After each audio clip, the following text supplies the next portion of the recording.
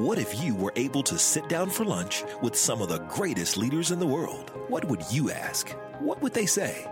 Welcome to the Lynch with a Leader podcast, where you're invited to join us in learning the spiritual principles behind big success. Here's your host, Mike Lynch.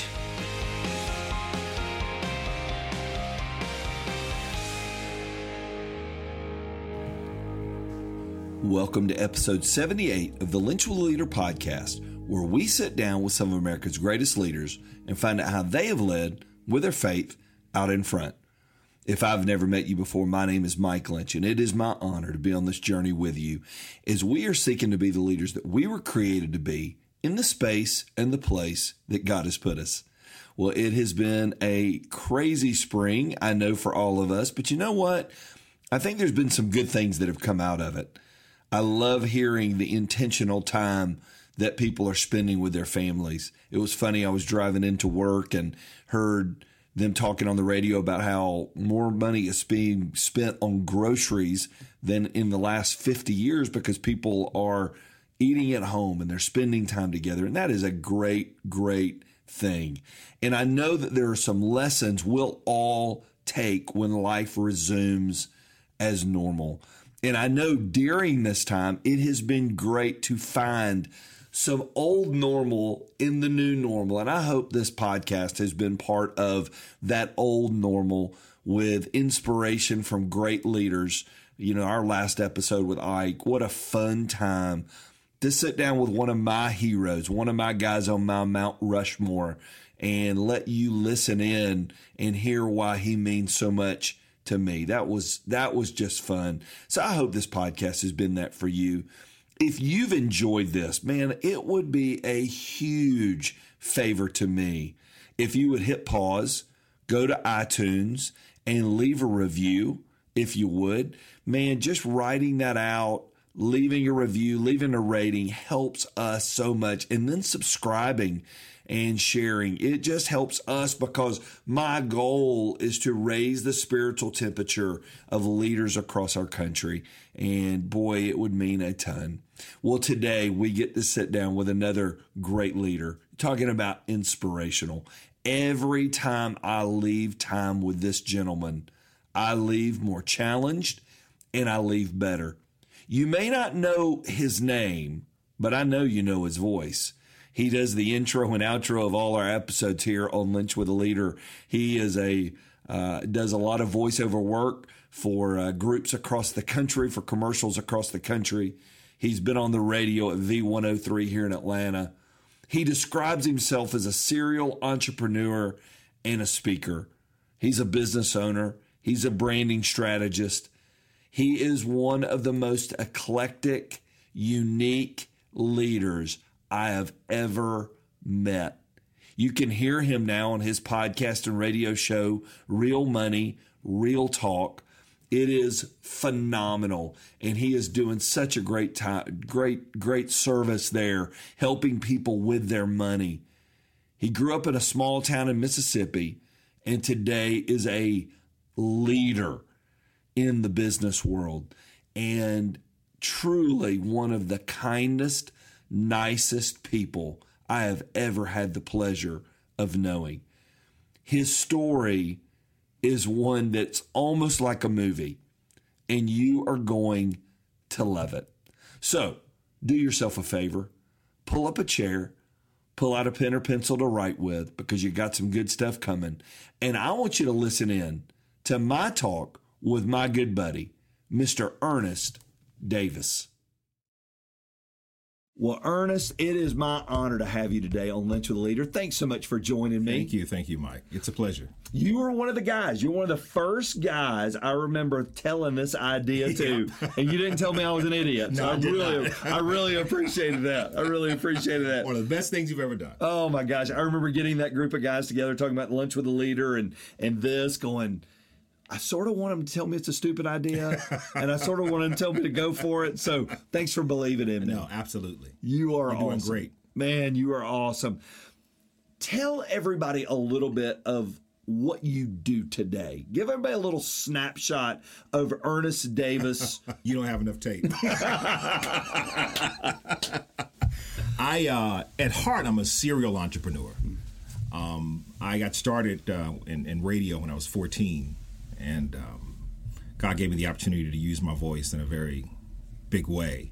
And I still do that now. So part of what I do is I'm in front of the microphone. I'm no longer on the radio, but I work from home. So each day, my voice can be heard in about 80 million households on various product commercials or branding, promos for different events that may be coming. The other side is I have a few other businesses that I kind of run and operate, a couple of salons, real estate. I believe in diversification, and that's just kind of always been the piece of what I am. I really love creating something and watching it grow to be something to somehow help other people, right? And so I leverage my entrepreneurial spirit that I gained at a very young age, and I just use that. So I love to create things, right? And so part of what I do is strategic marketing, voiceover business, and then these other ancillary things that I get to do that are fun, where if there are opportunities, I try to seize them. So you must have been born with a silver spoon in your mouth, and you came from a long blue bloodline family that had lots of businesses that you just sort of took the reins of. That wasn't your story, was it? Was not my story. Talk to me. Bring me back on your story. We were poor. I mean, real poor. And I think one of the things that changed my life was that I got a glimpse. I used to mow lawns of people who had a lot of money, right? Because they were the ones, I said, well, listen, if I'm going to mow lawns, let me mow lawns for people who have more money to pay than those who have very little money to pay, right? Wise man.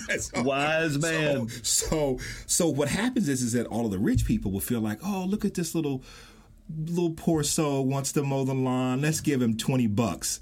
It may be the lawn that, that only took me 15, 20 minutes to do. But what it did was it gave me a glimpse into what success looked like, because I grew up on the other side of the tracks. I knew then that they were no different. Because I was in church young because I was a musician. So that's the other piece. I guess I didn't mention that part too, because I told you it was complicated. Yeah. So I majored in music, but I was actually a musician from the age of 13 playing for my church. So I was always in the church. And the one thing, I didn't know a lot about Christ other than what the church kind of told me, because I wasn't reading the Bible back then. But what I did know is that if he loved us all, what is it that other people do that's so different than people on my side of the tracks either didn't do? Because if God loved us all, how is it that some people live their lives totally different from others? That created a hunger in me to go on this quest to find out what is it that you need to do differently or think differently to have something that you don't have. And I was determined to do that. So when I got a glimpse of what success looked like, I would begin to ask these people questions. And what I found out was this: success is based on not what you pursue, it's what you create. Boy, that's good. Most people in life spend their life searching for something. They're searching for the best job. They're searching for the right relationship. They're searching for the right opportunity. So when you search for something, it sends you on a chase. When you create something, you stay where you are and you plant it where you are. It's like this. The first 4 words of the Bible really gives us the clue to that. In the beginning, God created. Now, here's what's interesting. God is God. He didn't have to create anything. Why couldn't it have just been? In the beginning, there was no beginning. It's just, It was. No, in the beginning, God created. So here's the deal.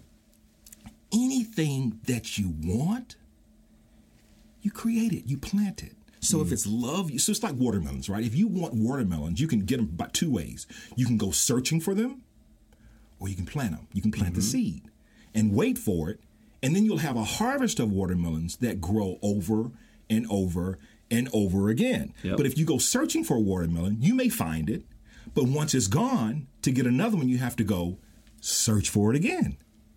So that's why the world is in this huge chase for something that they have to continually keep chasing for, because the secret really is creating it.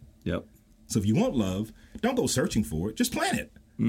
If you want money, don't go searching for it. Plant it and get it to grow. So whatever it is you're deficient in your life, plant it. You sow it. I mean, so, we learn this through other things like the law of sowing and reaping, right? So it works for both good. It works for both bad. So there are certain universal laws that work for anyone. And crazy enough, I learned that as a child, being very poor. One of the things that transformed my life was, let me tell you how poor we were, Mike. There was this chocolate, I was in the band, called World's Finest Chocolate. I don't know if you remember. I remember that. Right? You sell them for $1 a bar. Yep. The band would buy them for 50 cents. We were so poor that my mom wouldn't let me eat any of the chocolate bars because they cost $1. We couldn't afford the $1 for me to eat the chocolate bar. She's like, no, if you want candy, we'll go get you some M&Ms. They're $5 for $1. You are not going to eat this expensive candy. But it was the world's finest. But it was the world's finest. So the band had this contest. Whoever sold the most chocolates got a prize. We didn't know what the prize was. So I hit it hard, man. I took the boxes of candy to church. I was playing for the church, so everybody bought it. I knew everyone at the church. I took it around the neighborhoods. I must have sold $800 and some odd worth of chocolate bars. So I'm excited. Yeah. This is the most money I've ever seen in my life. I'm thinking like, is it even safe to take $800 to school? Is somebody going to rob us, right? Do I need to call the Wells Fargo Brinks? I love it. So, but here's what happened. I turned in over $800 and they gave me a $5 gift card. And something about that exchange didn't feel as rewarding as the $5 gift. I said, wait a minute. I went out and worked for 2, 3, 4 weeks, sold all this candy, made over $800, and I got a $5 gift card. So then I said, okay, now that I know how to do it, why not just do it for myself? So as a kid, I called World's Finest Chocolate. It was a long distance phone call then, Mike. So baby, yeah, that was not an easy phone call. No. So my mom was like, what's this bill for 75 cents a minute? So I asked them, do you allow people to buy your chocolate and sell it as individuals? They said, we don't care. You have to just buy them in cases. And it's $25 to a case, and they're 50 cents each. So that would be a little over, $12.50. So I took the money from mowing lawns, bought cases of World's Finest Chocolate. Unbelievable. Went to everyone who had bought it and said, how did you like the chocolate? They was like, it was great. Are you still selling it? I said, you know what? By the way, I am. So I sold World's Finest Chocolate throughout the entire year and continued to make that money. Because if I could do it for someone else, I could do it for myself. What did it feel like, Ernest, when that spark hit? When you saw my conditions do not have to dictate my future. Yeah. Where I'm at doesn't have to be what I continue in. What did it feel like when that spark lit inside you that's still burning now? It's burning. Yeah. It burns. It changed my life because I saw what it did for my family. Because we were poor, there were things that we needed. So the day I was able to give my mom an extra $50 to go buy groceries for us, and I saw how much it relieved our situation, that was the spark that helped me to understand that it wasn't about the money. It was never about the money. It was about the difference you can make when you have more. If you have a heart to give, if you have a heart to do, that's right. When you have more, that's the more you can give, and the more you can do, and the more impact. So the spark that came for me was when I saw the difference it could make by making a simple, small adjustment. Because I saw other kids, because here's what I saw. I saw other kids like me who didn't have. And then I made a small adjustment or tweak in the way that I think. Because the way a man thinks is so easy, right? That's right. I didn't know all this stuff back then, but I was kind of working my way through it. And then I saw a small adjustment in the way you think and behave can make a huge ripple effect of difference in your life, that's right, but in the lives of others. When I saw that, it was like contagious. And I've spent the rest of my life seeking out information of how you leverage it to create something that you don't have. And that's how I lived all my life. Wow. I remember you telling me the very first time you and I got together, you told me the story of somebody that you were, I guess, going through town and saw an investment office. And, Yes. and somebody there spent time with you, Yes. talked to you. Tell everybody that story. It's a great story. Stegall and Harrison, I'll never forget the name of the firm. One of my buddies was playing, and a guy from A.L. Williams, I don't know if you remember that. Oh, They would very come by the well, house. yeah, He yeah. came by the house, and he was trying to sell something to one of my friend's dad. And so I asked him, do you mind if I listen in on the session? And he said, sure, go right ahead.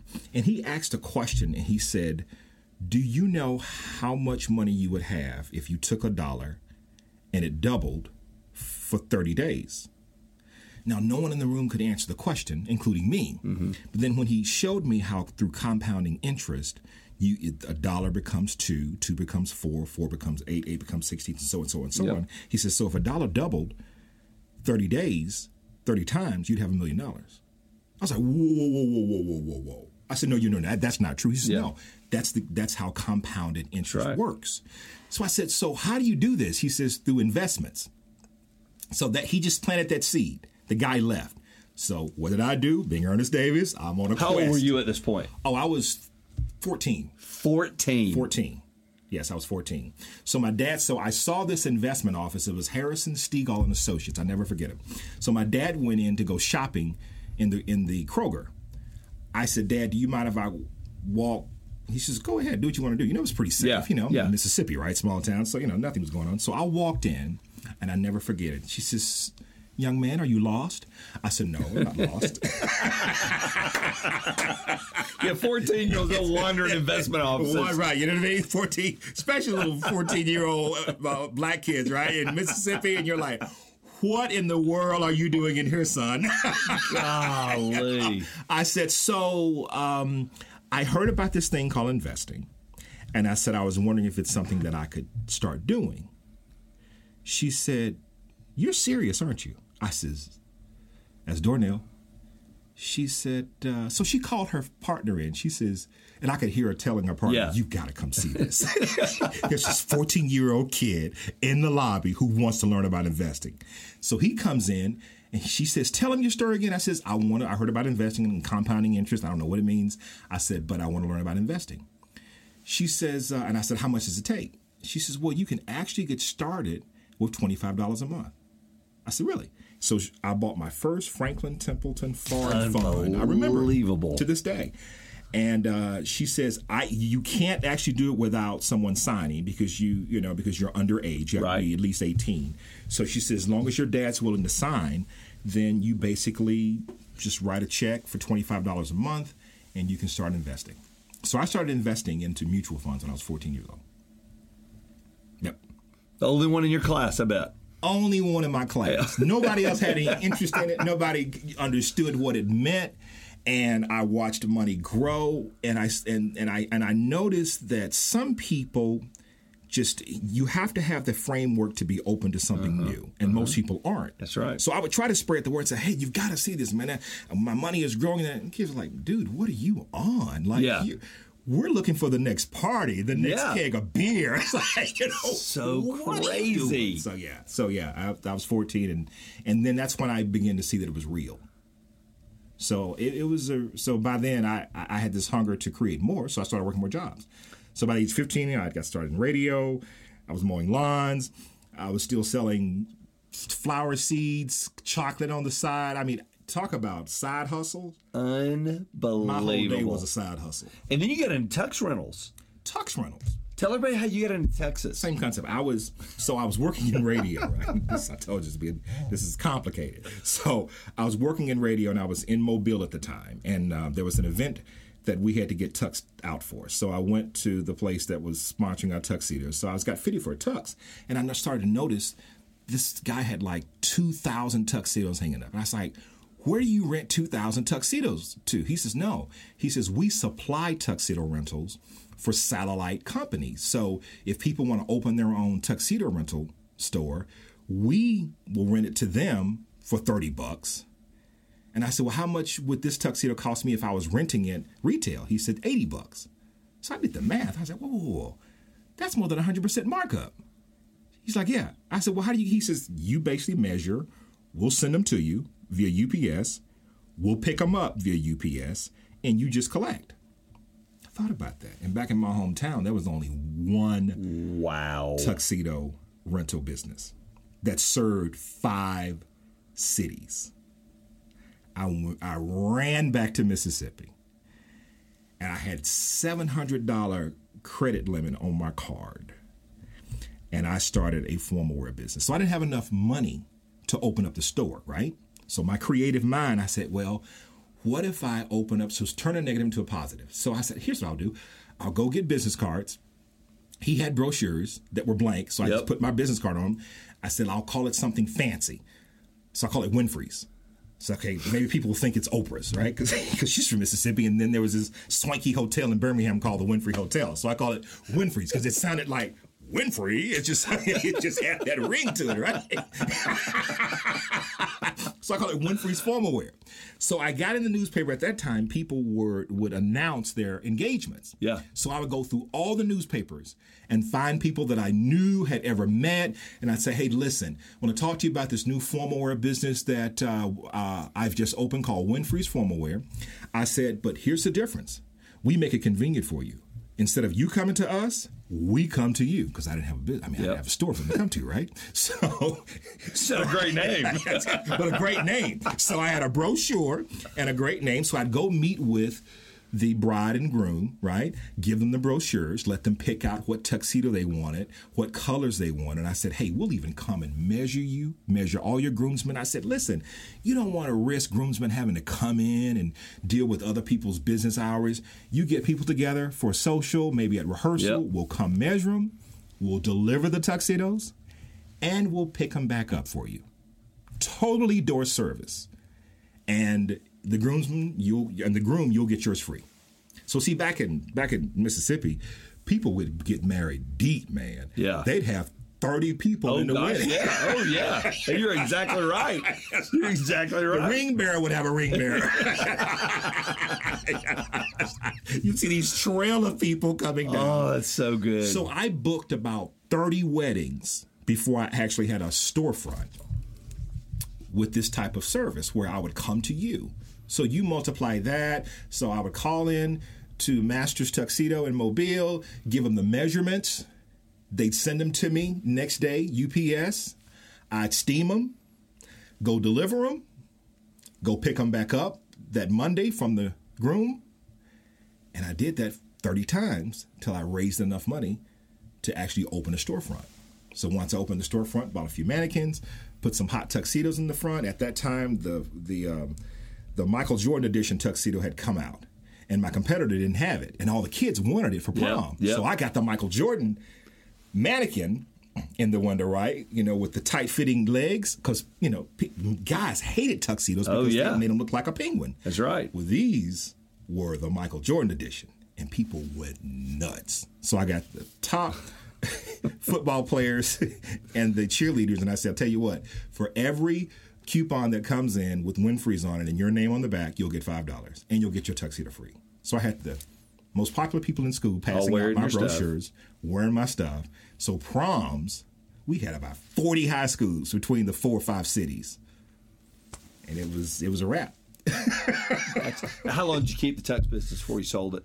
I actually gave it away. Oh, did you really? I told you my life was complicated, right? So somewhere in this process, I actually joined the Navy Reserves because I didn't have enough money for college. So I wanted to go through the GI Bill.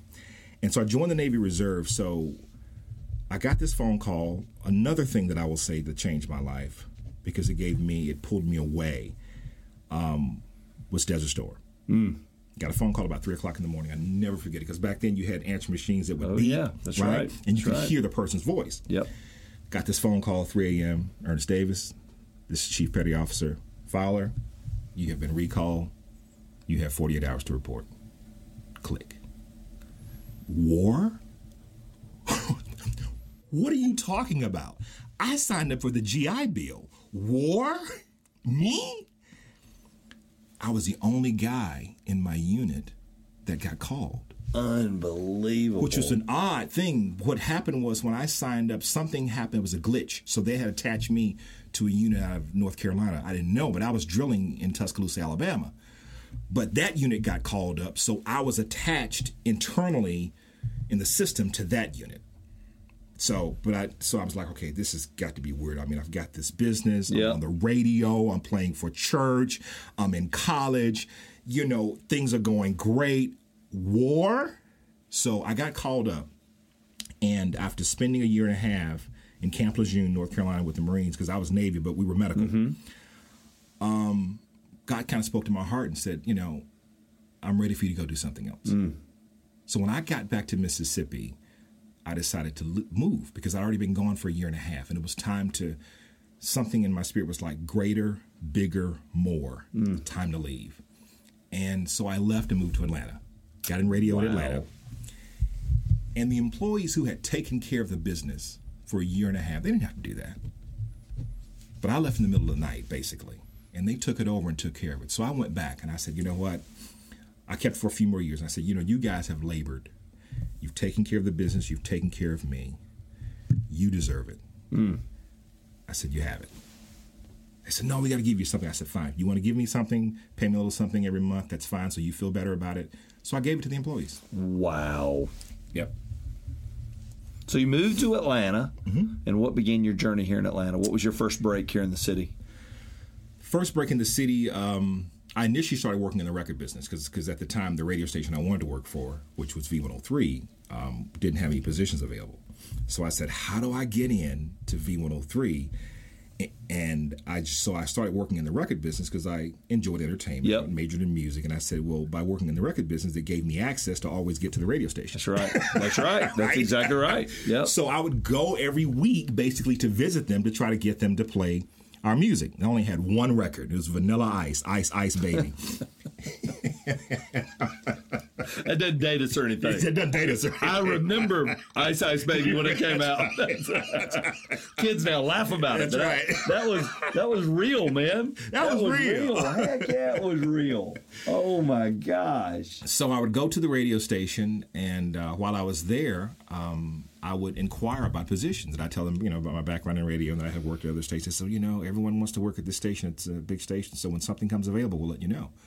Well, one day it did, and 2 positions became available. It says, hey, which one would you like to try out for? So I auditioned for the midday slot. And when I did that, I got it. And that was probably the first big break because everyone would come through that radio station. Oh, gosh, yeah. I mean, we had access to all the artists. We had access to, you were kind of like a local celebrity. So there wasn't anybody who I couldn't get to by saying I was Ernest Davis from V103. I was like, oh, come on in. Yeah, you're vented already, So I leveraged that to kind of expand my relationships, to learn more about business, to learn more about opportunities, and to launch my voice-over career. And hadn't turned back. That's so crazy. Would you be where you are today without mentors? If there were people, because you've talked about a few of the people along the way that the folks at the office that poured into you, have there been others that have poured into you to help you be who you are today? Absolutely. I mean, I have had some, one of the mentors that I really attribute, my life has been one that it's been in stages. I guess how most people's lives are, right? There are stages. But I've been one to understand when it's time to leave the party. A friend of mine always told me, he said, always leave the party while you're having a good time. So always look for what is it that's next, right? And one of my mentors, 2 of my mentors that helped to change my trajectory in life said something to me that really shook me. They both basically said, you're wasting your time. Now listen, Mike, now that was difficult for me. And it was, one of the guys was my mentor back in Mississippi, who was an attorney who's become very successful. And another close mentor of mine, you may have heard his name before, Stedman Graham. And they both kind of took a sneak peek at my life in terms of what I was doing. And they saw something in me that I had not seen in myself. I thought my whole calling and purpose was to create businesses and be this serial entrepreneur and, grow business and do things and just shake the trees and make it happen, right? Yep. So I was successful by the world standards, by society standards, because I guess I was financially successful, right? But what they saw was something deeper in me beyond that. And they both said to me, we're proud of you. You've done great for yourself. But what you're doing doesn't even amount close to what you've been created to do. Wow. And if you spend the rest of your days just growing businesses, you're going to be wasting your life. Mike, that was hard to hear. I bet it was. Because I thought I was successful, right? Yeah. Success is relative, I guess, right? So in my mind, I had to go on this quest. And it was a deep, dark quest because it caused me to ask myself a simple question of why. Why goes deeper than what? That's right. It sure does. Everybody can tell you what they want in life, what they want to accomplish it, but why? So you want to go to the next level in whatever your industry is. Why? Yep. Is it because you can impress people? Is it because you just want to make more money? You want more opportunity? People say, yeah, I want to make more money. Okay, why? Because I can change my lifestyle. Why? If you keep asking why, right, it leads you to something much deeper called purpose. Because if you ask why and you reach a dead end that ends with only you're headed for a collision in your life. That's right. So it was difficult because when I started investigating my life and started asking why do you want to be more successful? Why do you want more business? And when I started running into these dead ends of like me or things that I want, then I realized that's not going to be fulfilling. It's just not. The greatest gift they gave me was to challenge me to look internally and to step out on faith and leave something that was already successful. It's easy to leave the party when the party's over. That's right. Right? You're exactly right. It's hard to leave the party when your favorite song just came on and the crowd just came in and it's getting crunked, right? Yep. Life was crunked for me. It was like it was on. Everything was hitting on all cylinders. But I had to look within. But I didn't leave. I was shackled by my celebration for what had happened. I wish I could say that I had the courage to step away. Yep. I didn't. So God kind of allowed things just to come tumbling down. So when the 2008 crisis came and everything started, the world was kind of shaken by this whole financial crisis. Businesses started letting go of their marketing firms. They started letting go. They started finding ways to consolidate, bring more things in-house. And that was the lion's share of where my clients were. And overnight, it just changed.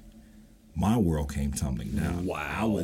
I had, loans on I had my own office that I owned. I had staff. I had all this payroll, had all these things going on. And overnight, seemingly overnight, it was all over. The music stopped. Musical chairs wasn't a chair for me to sit in. I was left standing. Yep. I was out the game. And I literally had to rebuild. I lost it all. I mean, lost it all. Hit rock bottom. When you got to rock bottom, I'm sure their words are playing in your head. Yep. What you should have done. Was there a point when you were at rock bottom that you went, I don't know if I got it in me to get up? Absolutely. I haven't told this story to many people, but I'm going to tell it because it may help someone. One of the darkest nights in my condo was I'm sorry, I'm getting a little emotional here. Good. Satan whispered into my ear that you had a good time. The ride's been great. Maybe you should just end it all. Now, that was the first time I had ever heard anything like that. And I was lying in bed. And it was the greatest struggle for me that night, because I think that was the night where I had to make a choice to give up and throw in the towel or get back up. But I heard this voice that just said, go downstairs and just start reading the Bible. That's because I couldn't call anyone. I was too embarrassed to call anybody and say, listen. Because I didn't want people bugging me saying, oh, dude, you all right? Do you need to go see someone, or, because I was like, okay, maybe this is just a moment. Let me sort this thought out. So I couldn't tell anybody. I didn't want to tell anybody that this whisper came right in the middle of the night. All I knew was something said to go and read. So I got out of bed and went downstairs 3 o'clock in the morning, and I just started reading the Bible. And I feel like I looked suicide in the face. And I said, and I did say this verbally, I said, you will not take me. I am going to take my life back. And in reading the word, there was this comfort that came over me that assured me, you may not have all the answers now, but if I got you there once, I'll get you there again. Yep. And whatever you think that's been taken away from you, I can restore back to you times 10 if you do it a little differently. What I was not going to do was repeat the same thing again. Because I wasn't going to let someone just blow the chips all down. No, that's right. No. It had to be deeper, had to be more meaningful. It had to be something that was aligned with a higher calling. That rescued me. It rescued me. If you took faith out of that, because you grew up in church, yes. you've been around worship leader in town, all that. Yes. If you took faith out of the story, would you have made it? No.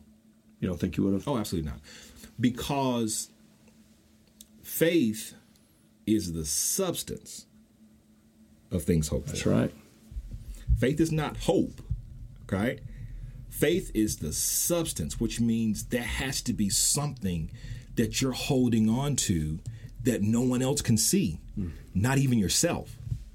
Because see, because I didn't have any of the answers. All I knew was there was this substance that seemingly would keep me afloat. It's like if your boat capsized, right? You don't know if you're going to be rescued, how you're going to be rescued, but there's just this floating particle in the water that you're holding on to that's keeping you afloat until the rescue team comes. So for me, that's what the moment was. So faith was that thing floating. So it's the substance of something hoped for, but there was no evidence of it. If I didn't have faith, one of two things would have happened. I would have got into agreement with Satan. I would have never gotten into agreement with God. Yep. Because in life, all you do is make agreements. That's right. Every day you make an agreement with something. It's an unspoken agreement that you make every single moment of your life. You're making an agreement with success, or you're making an agreement with failure. You're making an agreement with love, or you're making an agreement with hate. You're making an agreement with you can, or you're making an agreement with you can't. Every day you walk, you're standing in agreement with something or someone, spoken or unspoken. You're in agreement with someone. Yep. If you allow something to happen in your community and you say nothing, you're in agreement with it.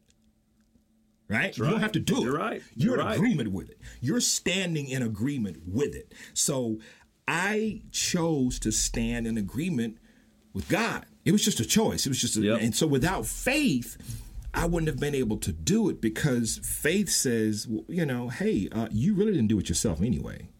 Yeah, that's right. So get out your feelings, right? Yep. Because I had to put on my big boy draws. Yep. It's like, get out your feelings. It wasn't all about you. Don't think you were so great that you had that success. That's right. It was me that gave it to you. So, and it's me that can give it to you again. So if I didn't have that faith, I wouldn't have had a compass to lead me back to center. And that's what I think people miss, is that without faith, there is no compass. There's just no compass, because the world is pulling you. You've got some people pulling you to the left, some people pulling you to the right. I mean, look at our society now. That's right. There's the left. That's right. And there's the right. That's exactly right. So if you're standing with the left, you pull this way. If you're standing with the right, you pull this way. Yep. But if you're in the center, right? Yep. That's the only place of anchor. That is the only place of anchor, is center. So faith just simply gives you a center. And if you have a center, you have some sense of stability. You have some sense of direction. It's like when you get lost, go back to center. Yep. It's like when you get off the main road, before you can, correct your directions and correct your course, you have to get back to the main road. Then you can get your course corrected to get to wherever it is you're trying to get to. Yep. Without a main road, dude, you're lost. You're lost. Man, you're lost. And the worst lost is when you don't know you're lost. When you don't know you're lost. Right? That's exactly right. You're exactly right. And I think and it's just funny because these are the things nobody talks about. But the more driven a person is, the more quote unquote failure robs them, because they thought they had achieved it, they had done it. And I think more men than will ever admit got to the night you got to. Yep. There's no doubt about it. Yep. And I've known some of my best friends that were at that, oh gosh, what am I going to do point. You said your mentors talked to you about you've got more purpose in you Yes. than you're living out. Yep. Tell me about that purpose. So I'm sure at rock bottom, when you hit bottom and everything's gone, Yep. and you found out bottom's sturdy, Yep. what was the purpose you found you were created for? The purpose that I was created for is the ability to use these communication skills that I was given, right?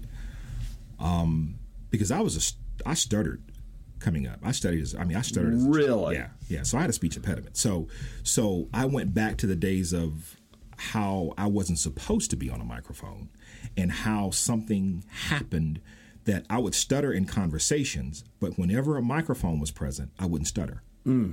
Right? So I knew that the mic had some purpose in my life. I thought the purpose was just to be on the radio and announce the next hit song that's coming. Yep. It wasn't. What they helped me to understand is that somehow when I spoke, people would listen. I don't know why, but no matter what room I was in, when I spoke, people would listen. Because of my story and my past and all the things that I had to overcome, I've got some substance to share. So my purpose, what I realized is to take all the knowledge that I had gained up to this point, and if I impart it into other people, the greatest contribution that I can make to the planet is empowering people to empower themselves. Because I'm a living witness of it. That's right. Right? So I've got a story to tell. I've got a gift in being able to tell it. And I understand strategically what it takes to tell a story and how to make it matter. Yep. Right? Because that's what marketing is. Marketing is taking something and conveying it to being of value to other people. Yep. How do you make it matter? So I had this unique blend of a gift, a company with an ability to make it matter, and then toppled with this ability to convey it. So that was a power that was given to me. So the question became, what are you going to do with this power? Are you going to be selfish and just use this power for you so you can have more stuff, do more things, maybe impress more people, have another notch in your belt, move up to a bigger house, things that really don't matter at the end of the day, because you can only live in one room? Or are you going to use this to empower someone else? And when I changed, I was speaking at a school once to young people, and this is when I realized that it was some value to other people. I was speaking to this school in Gwinnett, and this young boy, I don't know, maybe he was 12 or 13, I spoke to a group of them. To me, it was just a speech, right? 2 weeks later, I got a phone call from this woman in tears. She says, "Is this Ernest Davis?" I said, "Yeah." She says, "Oh, I just want to thank you so much for saving my son's life and repairing our relationship." I'm like, "Lady, who are you?" I'm saying to myself, I've never met you. Yeah. What relationship? So she went on to say that the words that I imparted into her son, he was going astray. He was in the streets. He was selling drugs. He was doing all these things. She said that day that I spoke in Gwinnett changed his life. He got out of the streets, got his grades up, decided to go to college, Wow. and started saying yes, ma'am, to her, and started to treat her like a queen. And I said, wait a minute. Those 15, I'm saying to myself, that 15 minutes, you sure you got the right person? She says, yes, you changed his life. Isn't that amazing? So I went back to Gwinnett again a few years later, and I saw that young man. He was in college. And he made it a point to come. And he said, "You know you changed my life." And he remembered my speech. He remembered. He says, "I remember when you said this, and you said this, and you said that." I said, "You remember that from 3 years ago?" He says, "I'm telling you, it changed my life." That's when I knew words had power. Yep. I said, this is it. This is it. If I can stand in front of a microphone, say a few things, and change the lives of people. That's right. That was the most rewarding. Mike, that was better than any check I've ever cashed. Wow.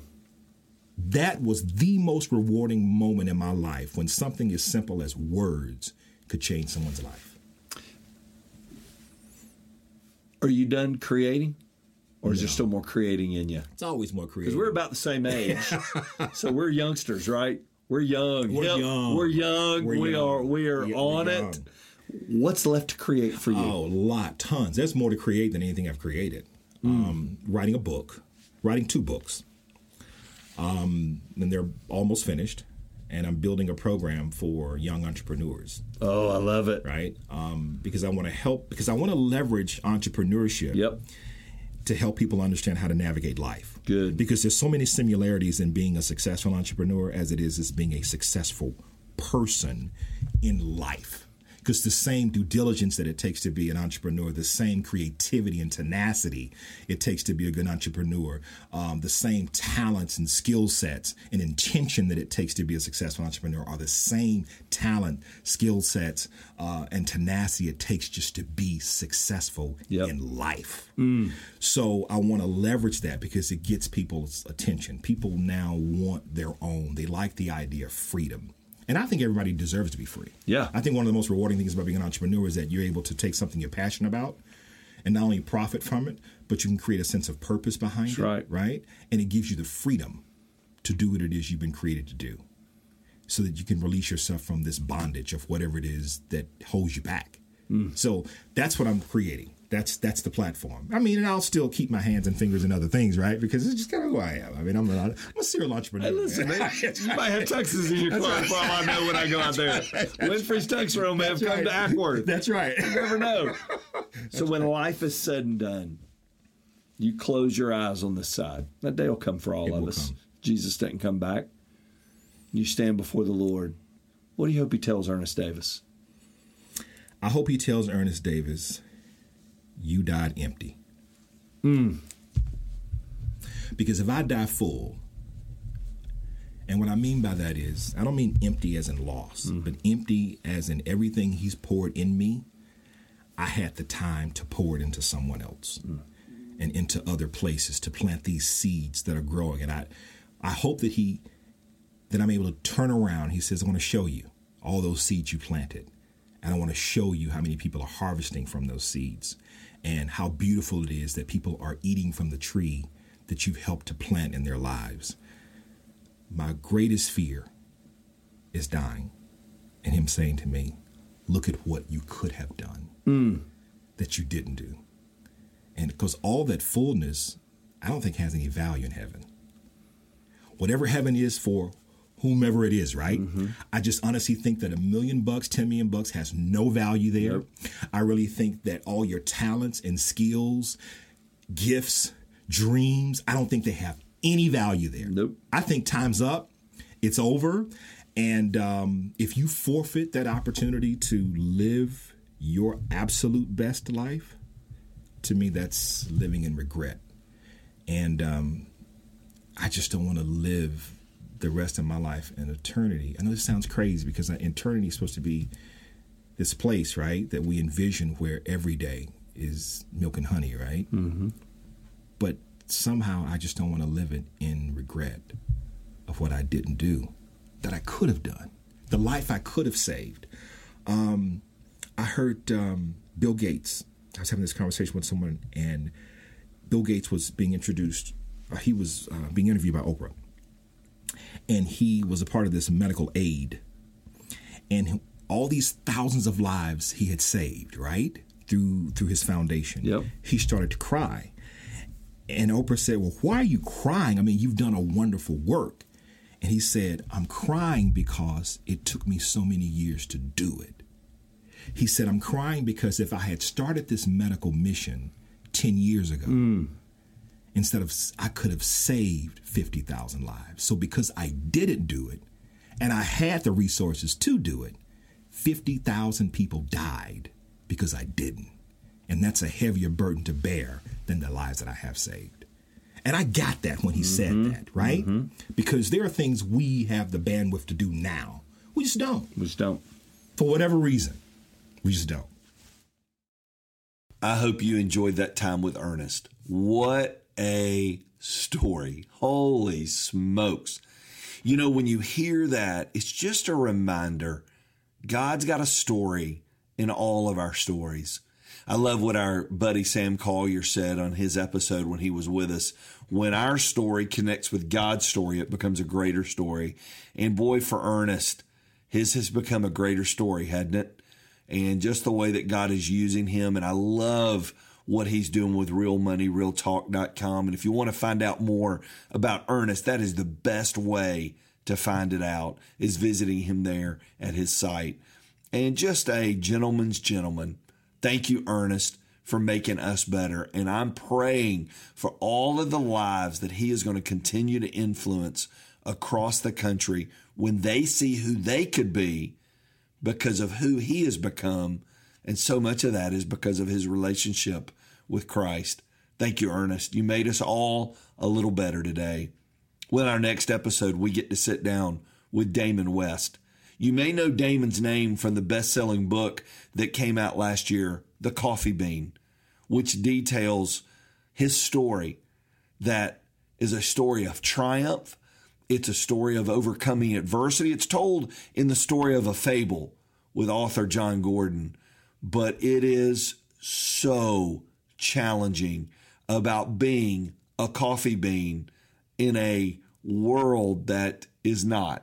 And you are going to love hearing Damon's story. It is incredible. So I can't wait to see you again soon. Make sure and share this with a friend and go be the leader that you were created to be in the space and the place that God has put you. Thank you for listening to the Lynch with a Leader podcast with your host, Mike Lynch. If you enjoyed this episode, you can help more people hear it by subscribing and leaving a review wherever you may be listening. For full episode notes and more spiritual leadership resources, visit MikeLynch.com.